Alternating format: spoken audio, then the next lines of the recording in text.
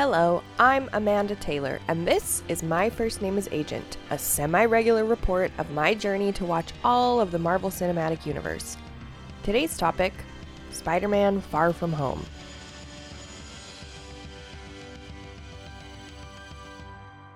The title right away indicates a decision that the filmmakers made for some odd reason, to take Peter Parker out of New York, again. His Civil War debut was in Germany. Much of his adventures in Homecoming were outside the city. He went to space, and now he's back in Europe on a little getaway with his science-minded buds. Remember how they go to a science school? What are they doing in Europe? This is very unclear, and actually irrelevant. This is the first time I actually saw a Spider-Man movie while I was in New York City, and it felt so right to have him swinging around the skyscrapers at the very end and then exit the theater knowing I could see him at any moment. He belongs in New York. He is an American hero. He is a New York native. But honestly, I don't think the writers know who he is. They've made him awkward, not charming, not terribly intelligent, incapable of saving himself or carrying his own film. The previous Spidey standalone actually starred RDJ and Michael Keaton. You can't really argue those facts. Samuel L. Jackson, who between this and Captain Marvel is getting altogether way too much screen time lately, took over much of this one. But let's go back to the movie's Iron Man problem. The whole premise is that Tony Stark named Peter Parker, who is 15 years old, to be his successor. 15.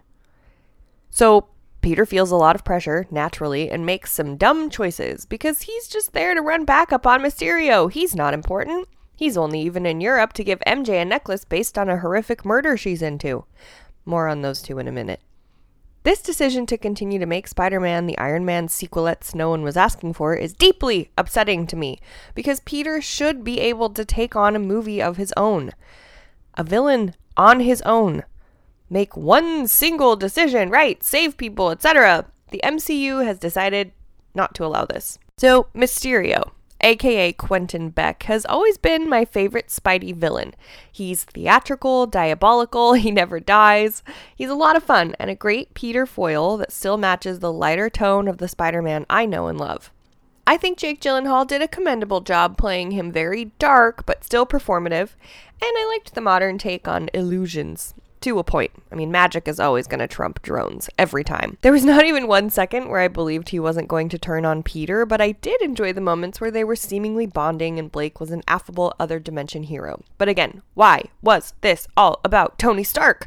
Why did he have to be connected to him at all? Why this revenge plot, which has been done already in the MCU with the Mandarin in Iron Man 3? I certainly don't believe that Blake is actually dead, as he never is, and I hope in the future he can find it in his heart to be a murderous psychopath just because, and not because of Tony.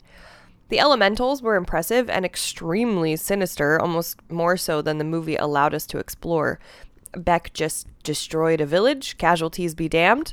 That's pretty dark. But after revealing they weren't really the elementals and Mysterio wasn't really a hero, the cheapness of Fury and Maria really being Skrulls sucked.